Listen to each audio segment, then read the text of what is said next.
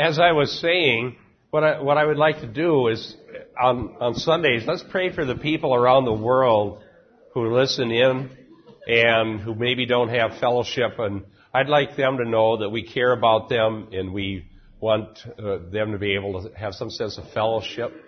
And then ask God's blessing on our time here. Heavenly Father, thank you for the opportunity to gather with believers who, Lord, support us and pray for us and care about us and care about one another. And we think of people around the country and around the world who have somehow lost fellowship because of things that happened where the gospel was removed from their churches, or perhaps they don't have a church to go to. We pray that they also would find blessing from the teachings of the Scripture, and that they might know that we're praying for them and that we care about them.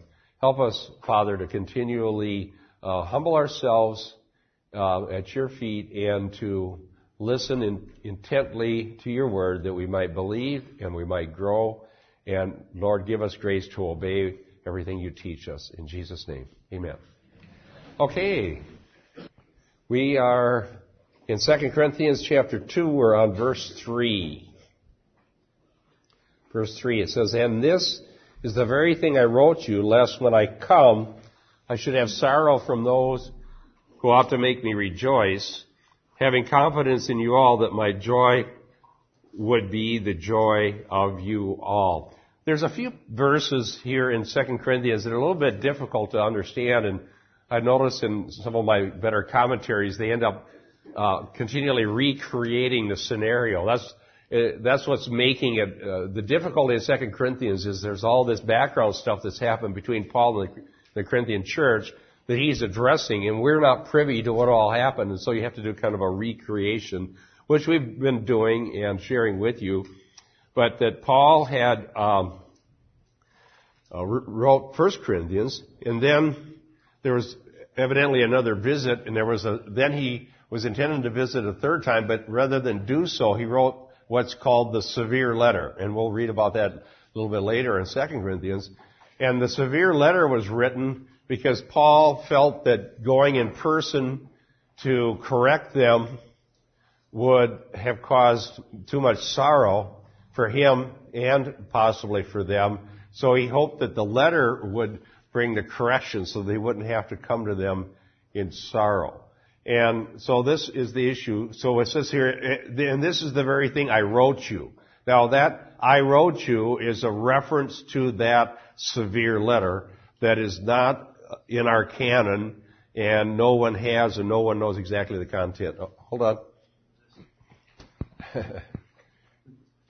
So when I was first reading this, looking back what I wrote you, think it's, if you don't have that context, you think it's 1 Corinthians, but it's not referring to 1 Corinthians, it's referring to something we don't have. Exactly. That's exactly the way it is. So it's not talking about 1 Corinthians, talking about a non-existent letter from our perspective, but one that they had read and they knew the content.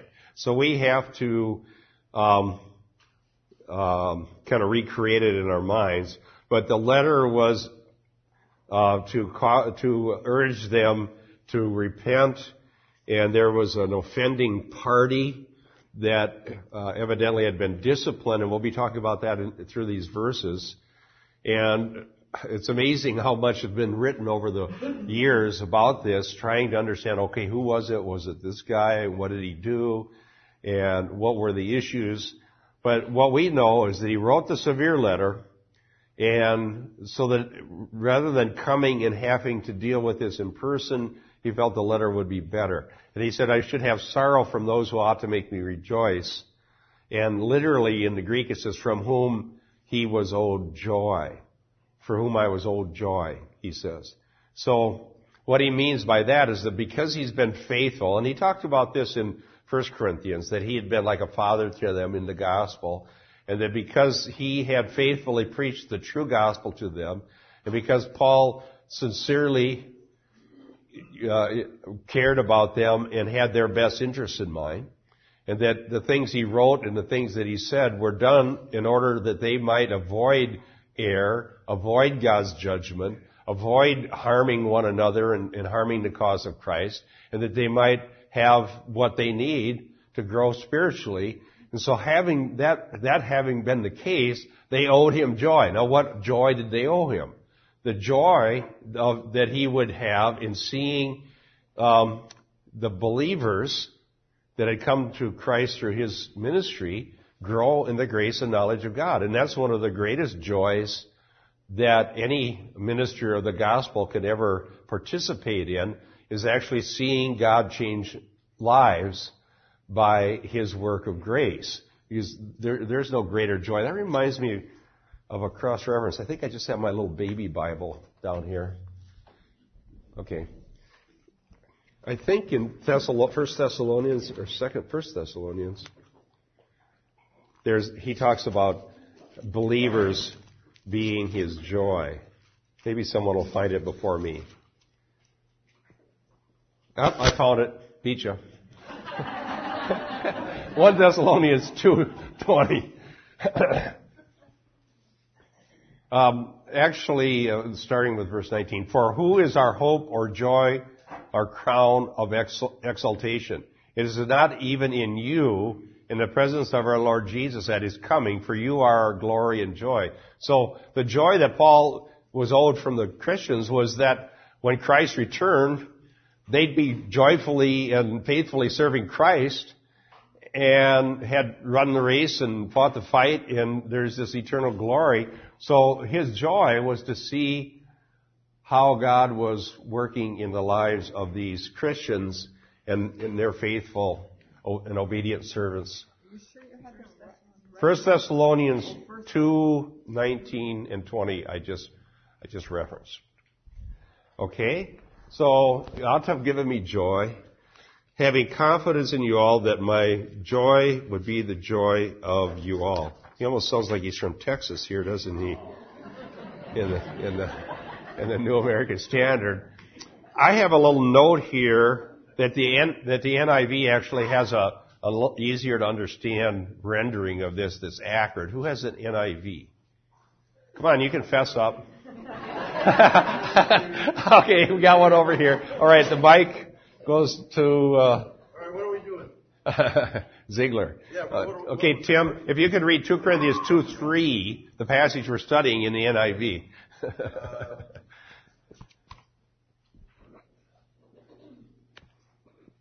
I wrote as I did, so that when I came I should not be distressed by those who ought to make me rejoice. I had confidence in all of you that you would all share my joy. Okay, that's a little simpler rendering, and it's accurate. That is the strength of the NIV. Is that verse is why I have this Bible. That's why you have that Bible. Okay, and that's good, Tim. So the NIV is somewhat less literal, but sometimes they actually bring it out in a way that, in this case, in this particular verse, it makes it far more understandable. The New American Standard is following the Greek more accurately, but it's not the way we usually use English, and so it gets a little bit choppy. Okay, a couple passages to look up. Robert, we'll start with you. If you could look up 2 Corinthians 7:6, that'll give us a little background to this issue that's going on. And then Keith, if you could be looking for 2 Corinthians 12:11. And I have a quote to look for. Okay. 2 Corinthians 7:6. But God, who comforts the depressed, comforted us by the coming of Titus. Okay, so what had happened was, now the reason I had him read that God comforted them by the coming of Titus, was that Titus had come back with the report about what had happened after they received the severe letter. And Paul's concern was that when they received it, they would just react in the wrong way and not repent and just become embittered or something like that. That would be a really bad outcome. But Titus came back with the report that they'd received Paul's letter favorably and were willing to take the correct action. And so that was comforting to Paul. Now, and then 2 Corinthians 12:11. I have become foolish. You yourselves compelled me. Actually, I should have been commended by you, for in no respect was I inferior to the most eminent apostles, even though I am a nobody. Okay, so Paul became foolish in sharing his visions because They were listening to some super apostles who claimed that they had better spiritual experiences than Paul did. And so Paul had to defend himself by getting, so to speak, down to their level and say, all right, if you guys are going to make a big deal about visions, then let me tell you mine. But he says, I'm foolish because I shouldn't even be talking like this, but you made me do it. That's a paraphrase of what happened there. David Garland's commentary, he gives a little bit of a good reconstruction of what's happened here. Paul sent a letter, probably the weighty letter mentioned in 10:10, in lieu of a visit. The phrase, I wrote as I did, could be translated adverbially, I wrote for precisely this reason. Namely, in order that I might not come. Another option takes it as referring to a quotation from the letter. I wrote this very thing. Or this is the point of my letter. The quotation could be 1:23. It was in order to spare you that I did not return to Corinth, or 2:1, so that I made up my mind that I would not make another painful visit, or 2:3. I'm writing so that I may not come and be cause sorrow. All of these quotes are appropriate in Paul, as Paul's explanation for his failure to return. The most likely option takes the phrase as a summary of the contents of the painful letter. The surrounding verses then repeat the main drift. Paul did not write to them to vent his anger and to inflict on them the same pain they had dealt him. We learn from 2 Corinthians that Paul had 4 motives in writing his letter. 1, he wrote so that his next visit would bring joy instead of pain. In 13:10, he says he writes these things in 2 Corinthians while he is away from them so that he will not have to use a heavy hand when he is present. If they respond obediently, his visit will bring joy. This joy is more than good cheer over a happy reunion. Joy for Paul is related to the submission of the community to God's will, which in turn advances the gospel and brings glory to God. 2, he wanted them to know ultimately of his love.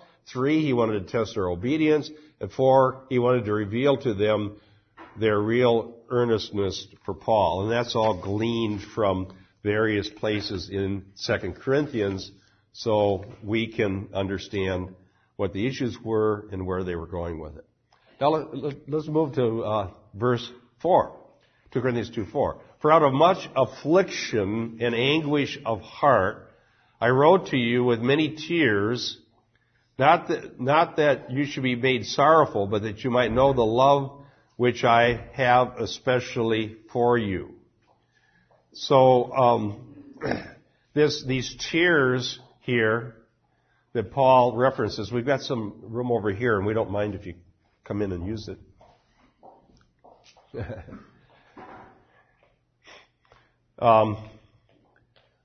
One of the commentaries was mentioning that these tears and this sorrow that he's talking about would be analogous to parents that have a rebellious child or a severely wayward child. And that sort of sorrow is very, very intense and very real.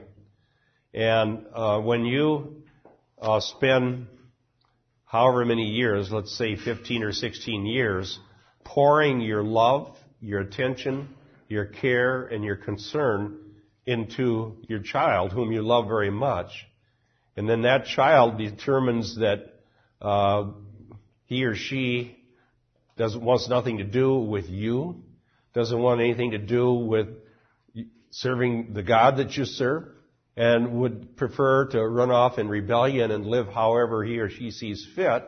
When that happens, that is excruciatingly painful. And it is so bad that when you go through that, you would do anything to fix it if you had the power to fix it. And if there was any possible thing you could do, you would do it. And Paul is experiencing that very thing, even though he doesn't have a family, but he has his Christian family. And so those people that had come to Christ through the gospel that he preached, when they went wayward, it created the same sort of tears and sorrow and anguish that a wayward teenager does when they rebel against their parents. And I don't know if you've ever gone through that. I have. It is absolutely something you would never, ever want. But sometimes you have no control over such things. And you're left with no recourse but to pray. But that's a good recourse. Because God could grab those rebellious ones and bring them back like He did in our case and restore the joy like the prodigal returning.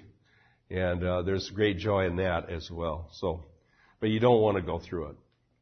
And by the way, there isn't any magic plan that guarantees that won't happen. All right? Anybody that says that you can have 100% guarantee of the outcome of the results of your parenting, it's not true.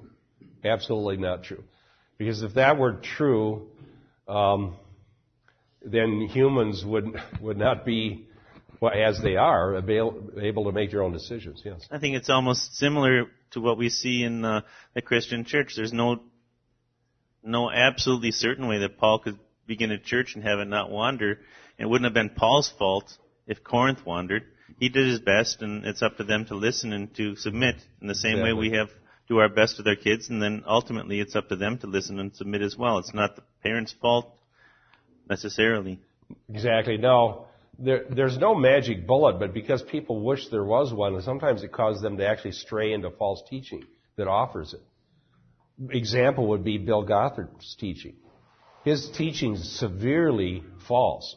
Very, very wicked teaching, in my opinion. He's committing the Galatian heresy. But there are parents that will go to that because they think that his severe, legalistic, heavy-handed approach might guarantee that their kids will never go wayward. They're willing to do things that are even against the gospel if they think it'll fix their kids. But you can be convinced of this. I'll give you this advice. The best thing you can do is to teach your children the truth of the Word of God, to treat them in a godly way as we're commanded to do so in Scripture, without too much severity nor too much laxity, because either way is not good, too severe, too lax, and commit them to the Lord and trust God and pray for your children and as they grow up. Make sure they're trained, they know the truth, they're prepared, and sometimes you don't get the joy until they're in their 20s. But the first 10 years are pretty good, too. Okay, Dick. You're leaving it a little bit open on the Gothard thing. Could you give a specific example where he makes a law out of something that isn't? Well, he commands circumcision. In disregard to the teaching in Galatians, he commands that people have their male children circumcised on the 8th day. And they fought this whole battle in Acts and in Galatians and settled that it wasn't necessary, and he goes back and teaches it like he is God's lawgiver. And it isn't just that. He has thick manuals, point by point, line by line. You can't do this, don't do this, don't do this, and you have to obey it. And when Don Vino from Chicago, Midwest, what's his name in his ministry? He spoke to us about the Da Vinci Code. Remember him? He is more than anybody else has researched Gothard and has actually confronted him in person and done all kinds of stuff to try to save people from Gothard's clutches. But Carl and I went to an apologetic meeting to listen to this Don, and he had a young man testify who had been raised under Gothard's teachings, and it was like being oppressed and abused. It was terrible, and he had a hard time, what this young man said, when he grew up, to even think or make any decisions because he'd been so controlled for his whole life, his parents being under Gothard, that he was crippled. It's almost like being, I don't know what you say, like the Amish, where you don't dare go out. First, bring it back to Scott Kimball, then Keith. I was just going to mention another example is Gary Ezzo and Growing Kids God's Way. And was Izzo? Ezzo. Yeah, I've heard about that. It's the same kind of thing where using a heavy legalistic approach that's going to guarantee the outcome of raising kids. Now, something ought to tell us that it's not possible to guarantee the outcome. Jesus had 12 disciples, and one of them went bad. All right? And Paul certainly wasn't a bad apostle. He didn't teach any error. He behaved himself in a godly way with the Christians. But most of the churches, in fact, isn't it 2 Timothy where it says, all in Asia have forsaken me? So if his spiritual children kept going wayward, there's no human process that gives you 100% control over another person to make them be the way you want them to be. And people that say they have that, don't. Yes. And I think another key issue in both of these, both on the natural family or the spiritual family, is that when you attempt to do that, having good motives, I think a lot of parents do that out of sincerity. They really care for their kids and they truly believe that this is better, but it's still destructive, it's still abusive, it's inherently abusive because I'm trying to take the place of God, either in a family or in a church. Yeah. If a church comes in and limits human freedom, human liberty that God has given us, it's inherently abusive, and you come out with the same kind of cripples spiritually that you do in a Gothard family. Yes. Human lawgivers are just as sinful as human law breakers. Yeah, because when you become a lawgiver, in other words, I'm going to create laws that God didn't put in the Bible because I think it'll work better if I do that. I've usurped God's authority, and if we needed more laws, they'd be in the Bible. Okay, they're not there. So human law givers hurt people badly.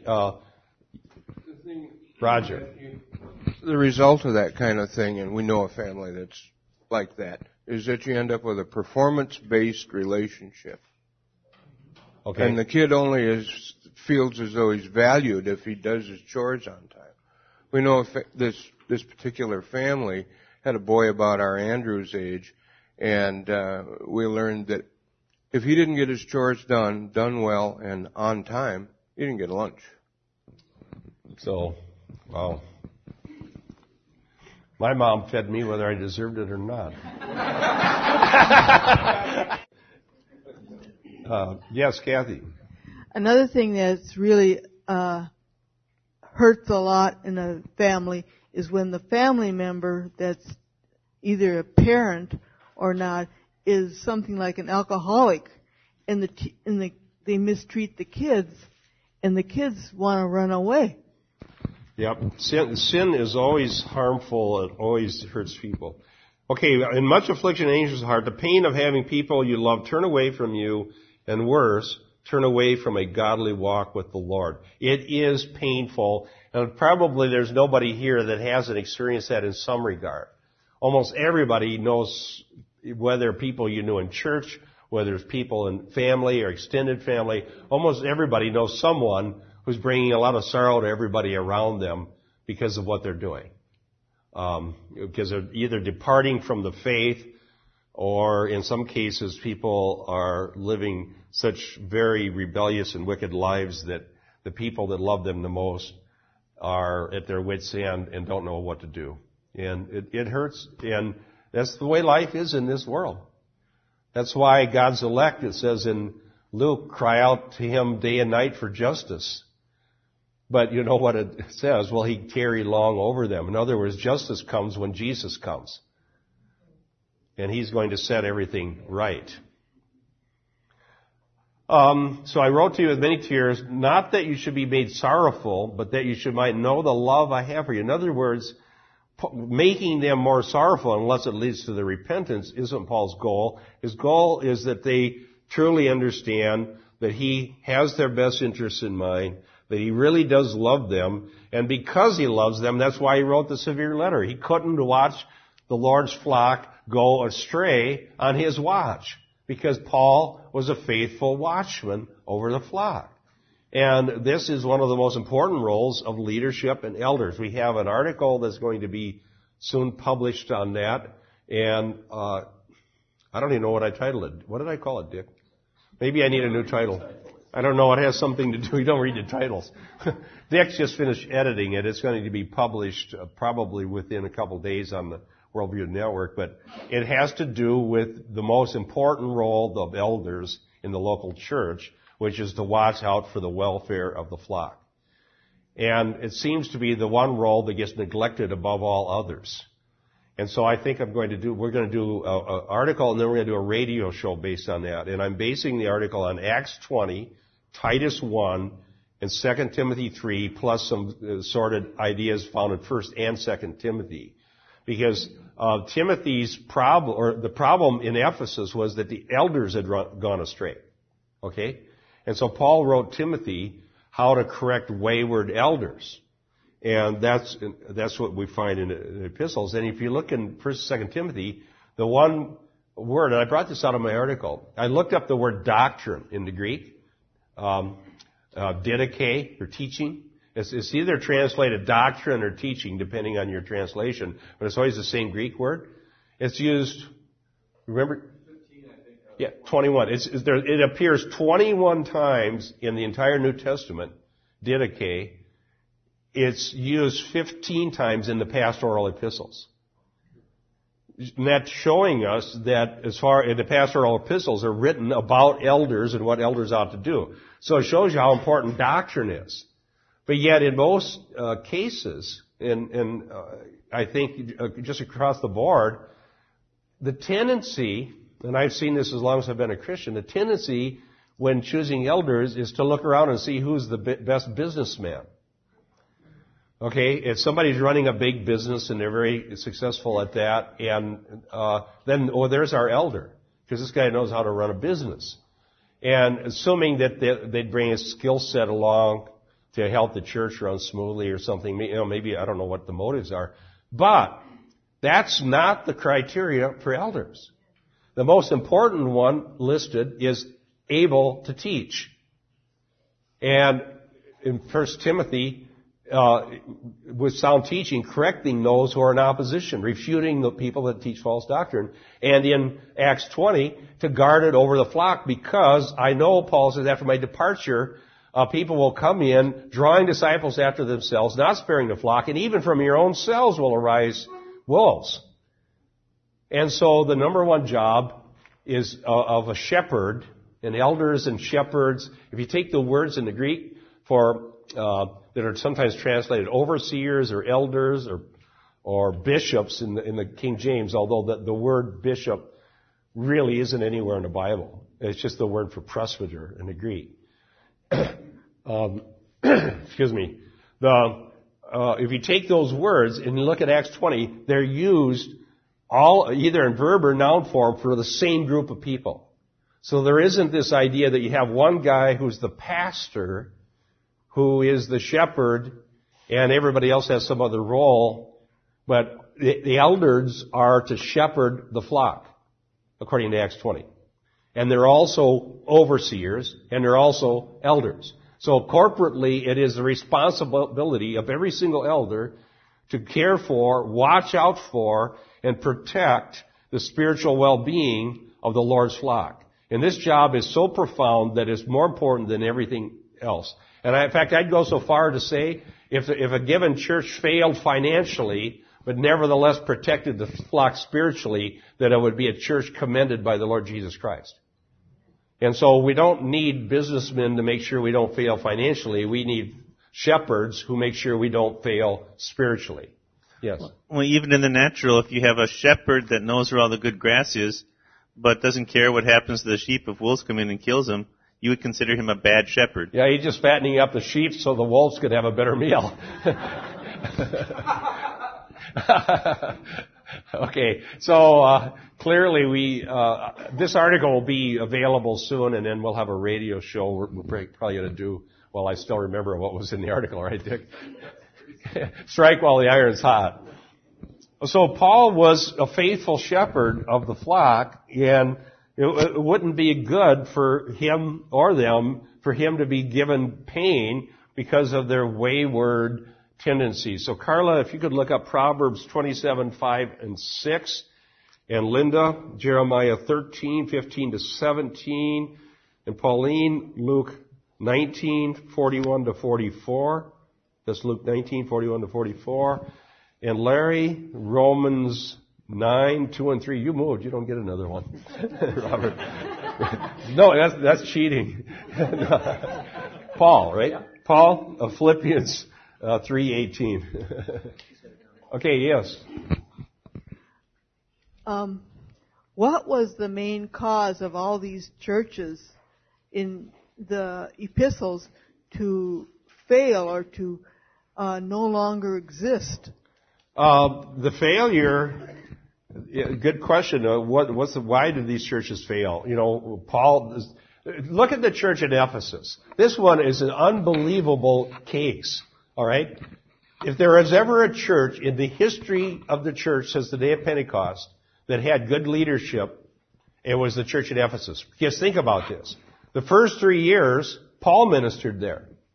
All right? Paul spent parts of 3 years ministering in Ephesus. And then Paul turned the church at Ephesus over to Timothy. Now that's good leadership. And you know who was there after Timothy? John, the Apostle John. So they went from Paul to Timothy to John. And then in the book of Revelation, Jesus says to the church, you got it? I was going to read that. Okay. Well, he goes, I know your deeds and your toil and perseverance. And the one thing they did learn is he says, and you cannot tolerate evil men and put to test to those who call themselves apostles and are not, and you have found them to be false. So they learned that. They learned that lesson. That's a good thing to learn. And you have perseverance and endured for my name's sake and have not grown weary. But I have this against you, you have left your first love. Therefore remember where you have fallen. Repent and do the deeds you did at first, or else I am coming to you and will remove your lampstand out of its place unless you repent. Yeah, so there was a call.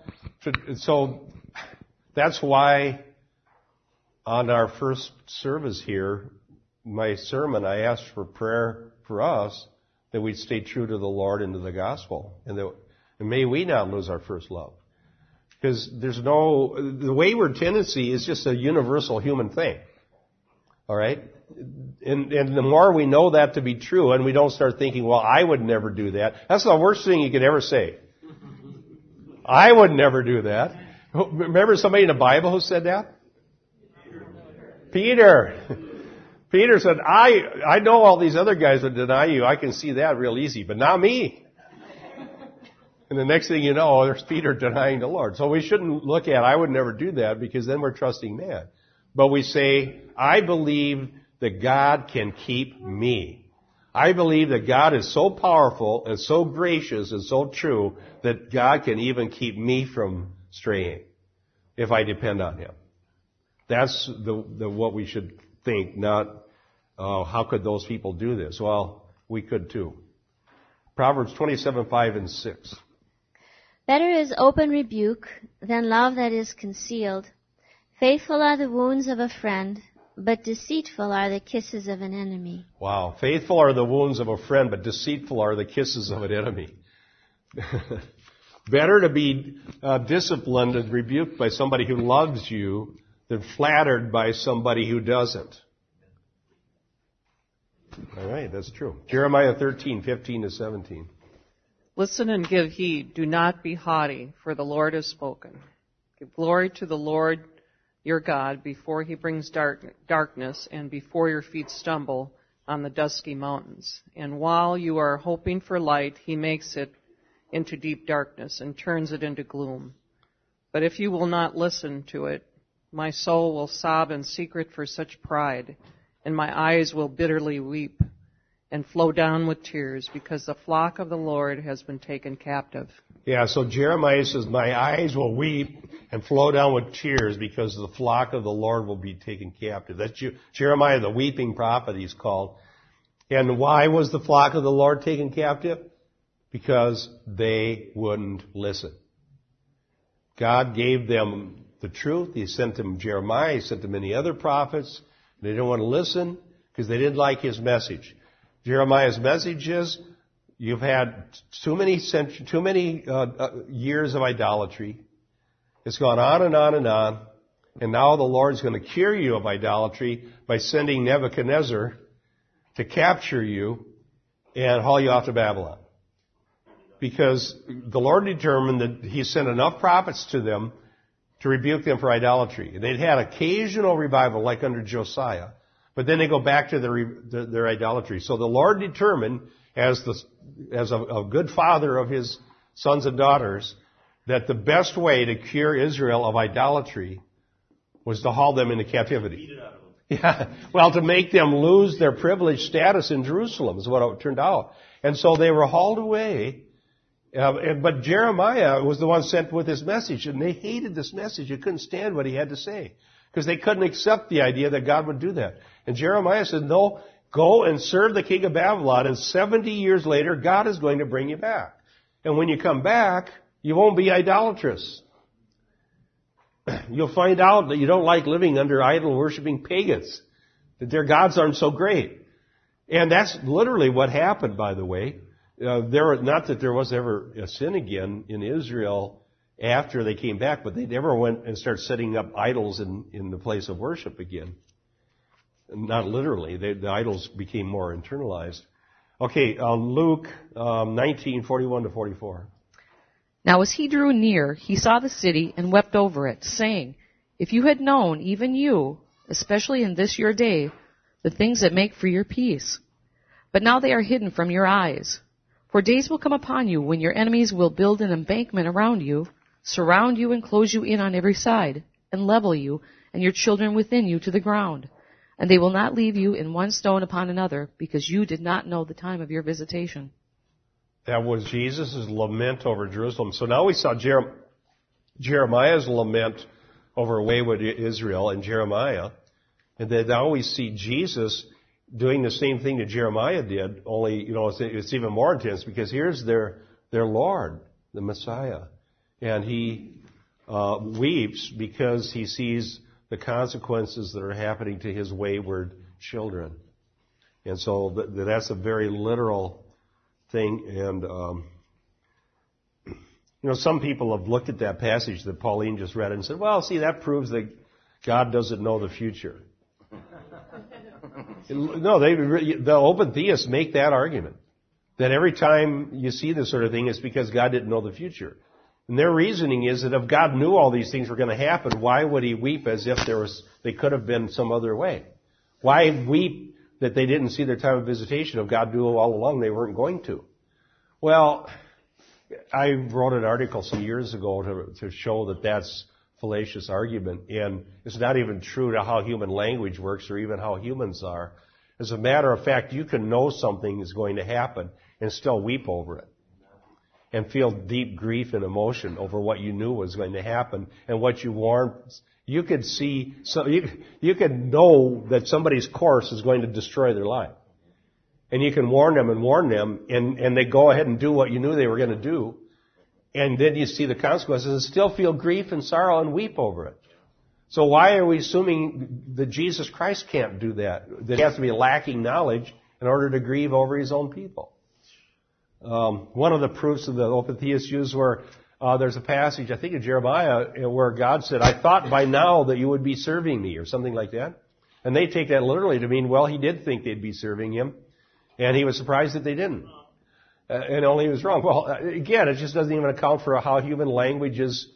I used an illustration about some year. That's our little wireless thing, having a hiccup. I used the illustration of some year. Diane used to go down to visit her folks in Florida. Like 20 years ago, and so she goes down to Florida and is gone for a whole week, and she comes back, and the house is totally trashed, and the bed's not made. And so she says, I thought you would have at least made the bed. Now, that didn't mean that she was shocked that I didn't, because she would have predicted, if somebody would have said, well, Bob, do that, no, he probably won't. So when you say, I thought that you would have, that isn't saying that you were lacking knowledge. It was that you ought to have done it. Yeah, I since learned that, didn't I? Yep, I learned not to do that. Yeah, we solved the problem. She doesn't go to Florida now. Okay. All right, Romans 9, 2 and 3. This is Paul's lament. Now we saw Jeremiah lament over wayward people. We saw Jesus lament over wayward people. Now Paul, listen to the same thing. That I have great sorrow and unceasing anguish in my heart. For I could wish that I myself were accursed and cut off from Christ for the sake of my brothers, my kinsmen, according to the flesh. Yeah, so Paul said he had unceasing sorrow and anguish of heart because of his... Again, to illustrate what I was just saying about God's knowledge of the future, let's just do a little quick survey of Romans 9. It starts out with Paul's heartfelt lament that he could wish himself accursed from Christ because he loves the Jewish people and that there's so many of them that didn't believe broke his heart. But he goes on, the rest of Romans 9, to explain why the situation existed, and his explanation was because God only chose a remnant. So we look at that as a contradiction. How could you lament over this bad situation if it was something that was known from eternity that was going to be that way? Because that's the way it is. You got to, because God sincerely takes no delight in the death of anyone who dies, it says in Ezekiel. And he does sincerely love all people. And the more we are willing to embrace the whole counsel of God and believe that all of the scriptures are true, the better we'll understand. But if we feel like we got to eliminate parts that we don't like in order to make it seem more logical to us, then we can't understand the Bible. Because then we're trying to create God in our image. Did we have one more? Yeah, Philippians 3:18, Paul's going to read. For many walk, of whom I have told you often, and now tell you even weeping, that they are the enemies of the cross of Christ. Okay, so he says, I tell you even weeping that they are the enemies of the cross of Christ. And what a sad, almost oxymoron it is when you have a Christian who's an enemy of the cross.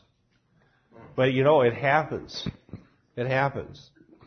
And I think that maybe they don't think that that's what they're trying to do, but anytime you diminish the value of Christ's substitutionary atonement, whether you intend to do so or not, you're an enemy of the cross. I'll bring it back full circle to the start of the discussion.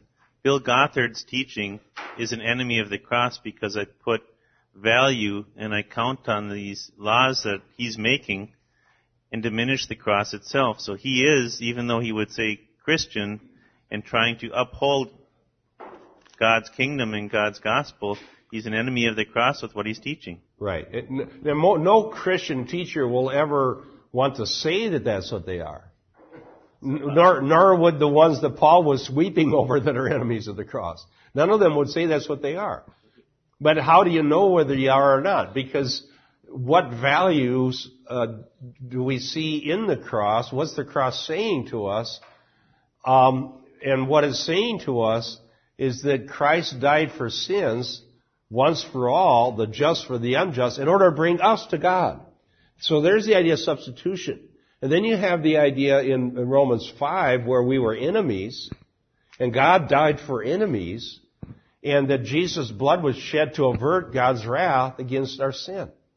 So anytime we diminish that concept that God's love was expressed by Jesus dying for sins, but the reason it's a loving act is because he bore our punishment that we deserved. That's what the cross is about. So anytime we begin to say, no, really what the Christian life is about is us following more laws, like you were just saying, Keith, I'm going to work and be a better Christian, and then we don't see the need for the cross that's continually, the blood of Jesus, continually cleansing us from all sin. Or if we begin to create a Christianity. I got an example. I got a letter from somebody that was very angry with me for the 15 radio shows that Brian Flynn and I did about my book. And I think, did you see it, Keith? And Dick, you saw it? Notice one of the things in that nasty email I got was that this whole thing of God's wrath against sin, it probably is not going to work so good. Did you catch that part? Because in my book, I keep going back to the fact that the cross has to do with God's wrath against sin and the blood atonement. And so this purpose-driven guy that was very angry about our radio show says, I don't think that works. Trying to scare people into the kingdom isn't going to work, or something like that. He says, in my opinion, people that preach wrath, the people that come under those terms aren't very good Christians, or they don't stick around. Now, so they say, we're going to not preach wrath. We're going to preach love minus any blood atonement or punishment for sin, and we're going to show them the value of being a Christian and how it's going to enhance their lives. Okay? So how you're going to be a better person. Now, am I overstepping the bounds by saying doing that is being an enemy of the cross? I don't think I'm overstepping anything, because you're saying the cross really isn't necessary. We just need to learn how to be better people. And what happens is you gut the power of the gospel if I don't understand the great debt that I have towards God, and that Jesus Christ paid this massive debt of mine, that gives gratitude. If I think it's just a tiny debt, I don't have much gratitude. Somebody that forgives me a debt of a penny is no big deal. If somebody forgives me a debt and I go free from some massive debt, there's a corresponding gratitude that has value for me. And in doing that, you do diminish the value of the cross. Therefore, I don't preach it. I preach something else. It goes back to 1 John 4:1. The whole concept is, unless you preach and confess the work of Christ in the flesh, His work in the cross, you're not from God. And that's not what you see in Bill Gothard. That's not what you see in Purpose Driven. And God help us that it's what you see here. Right. You know, Paul, Paul preached the gospel, including the cross. In fact, he uses the terms almost as a synonymous parallelism. He talks about the preaching of the cross, and he talks about preaching of the gospel. And the cross is a metonymy when it's used in that way. That's a figure of speech where a part designates the whole. So when Paul says the message of the cross is foolishness to those who are perishing, what he means by that is the whole, like Christ come in the flesh is a metonymy also. It's a shorthand for the whole. So the cross means the whole work of Christ, the incarnation, the sinless life, the substitutionary death, the shedding of blood, the resurrection from the dead on the third day to vindicate Christ and His claims and His bodily ascension to heaven. That whole event, that whole saving event of the incarnation and focused on the cross, the reason He came, when the term cross means the preaching of the cross, it's that whole thing. It's a full-blown gospel of the person and work of Christ, who He is, what He did, why we need Him. And any diminishing of the need of that or the importance of that is to somehow skirt our main duty and our main preaching. Yesterday we were recording radio. We're also going to do a series on Brian Flynn's book. We went through my book, and now we're working our way through his.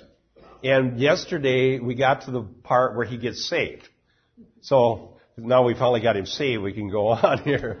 But anyhow, we're working our way. We're in chapter 5. And there's an interesting part of Brian's story. I read his story, and he talked about going to the Don Byerly Apologetics Seminar and was convinced by evidence that Christ was real and that the Bible was true. And he, at that point, it says in his book, and I accepted Jesus as my Lord and Savior. And he prayed with his Christian friend at the back of the room.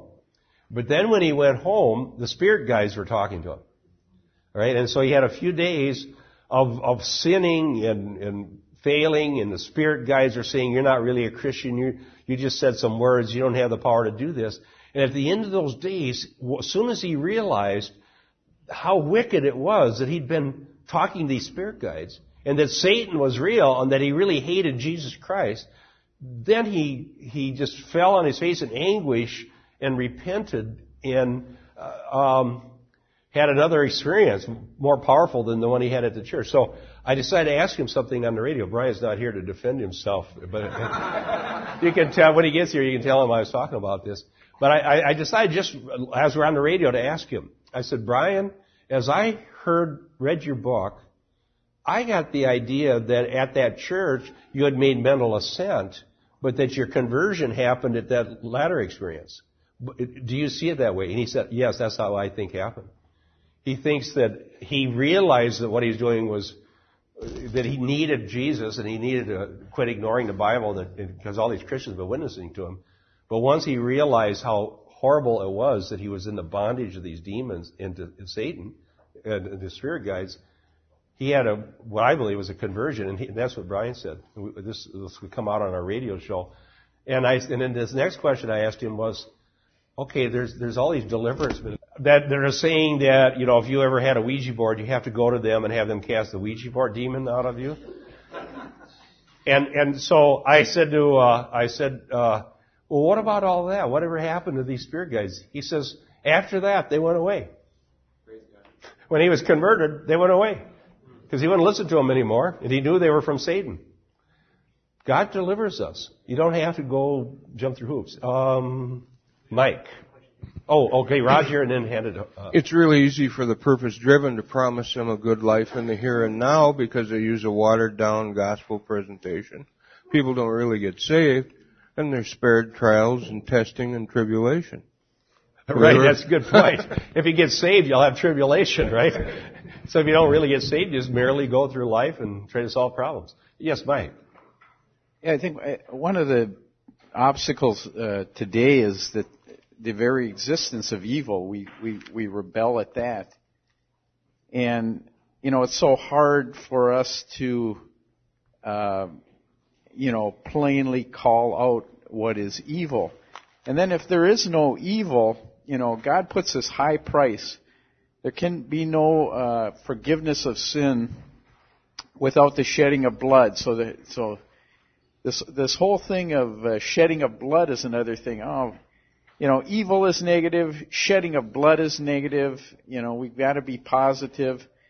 And so we block that out of our lives, and we don't let it come into our lives. We don't even admit it. I mean, when President Bush talks about an evil regime, whether he's correct or not, isn't even the issue. It's the issue that how could he say something is evil? It's just different. It's got its own place and its own value, but it's different. And as we become more sophisticated, sometimes we become more ignorant. And Proverbs talks about the beginning of understanding and the beginning of knowledge, the beginning of wisdom is fear of the Lord. And that's a negative thing, fear. The Lord's supposed to love me, and I'm supposed to love Him. But this fear has to come first, because there are ultimate consequences to what we do and how we live. Yeah, amen. Well, this is what I know you probably will all here know fairly well because you listen to the same people we do.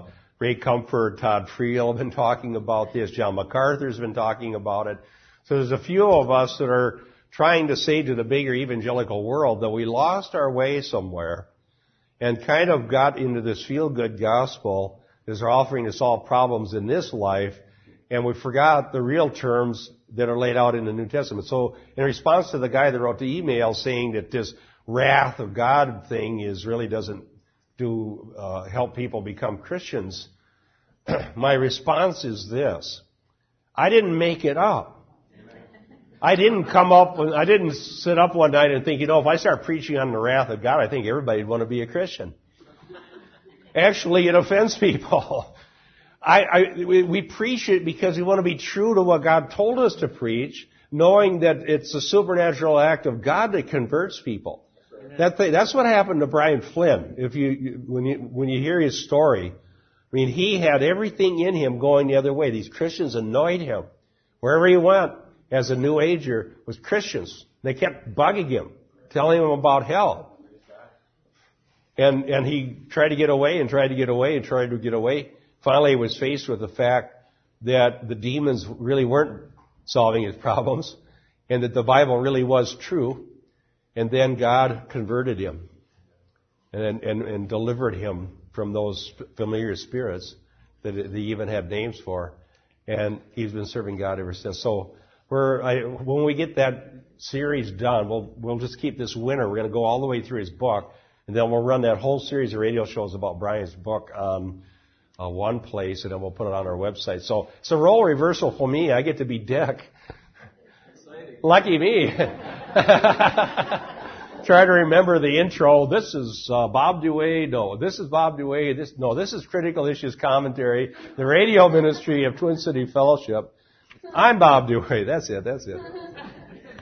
So I'm doing Dick's role, and it's kind of fun actually to be the interviewer. Yes. How do you play into war, like when somebody has to go do something for somebody else, and it's against their convictions? The ethics of war? Well, I don't know that I can solve that one. It's certainly on the radar screen of Christian ethics books. When I studied under Dr. Rakestraw at Bethel Seminary, he's one of his key areas of expertise is in Christian ethics, and has written Christian ethics textbooks. And I didn't particularly agree with Dr. Rakestraw, but I respected his vast area of knowledge in this. He's a pacifist himself, and felt that it was legitimate for Christians, based on their belief as Christians, to say that they felt military service was not for them. That's what he thought, but it's been debated, and there's been movies made about it. What's the name of the movie? World War I. Sergeant York. Sergeant York. Fabulous movie. It was about that very thing. A guy that had become a Christian and struggled with whether going to World War I was right or not, and he decided to go, and he became a hero. Sergeant York. It's a good movie from about, 1930-something? Way before my day, but some people like Dick were around back when that was... No. Yes. To show you what the integrity of Sergeant York was, is that he had opportunities to be on breakfast cereal. He turned it all down. And then he wouldn't let them make a movie of his life. They wanted to after World War I. He refused that. And the only reason he let them make a movie was it was in 1941, and they wanted to use it as a recruiting. Well, that's when they made it. Yeah. Okay, all right. So if you want to, yeah, I guess. No, I wasn't around in 1941. All right, we're out of time. I'm so sorry. But if you want to get an older movie that you won't regret watching, Sergeant York, I highly recommend it. Walter Brennan's in it. Gary Cooper. Okay. See, we have a time of fellowship. I think if we all help take the chairs down, that would be a good thing. See you upstairs in half hour.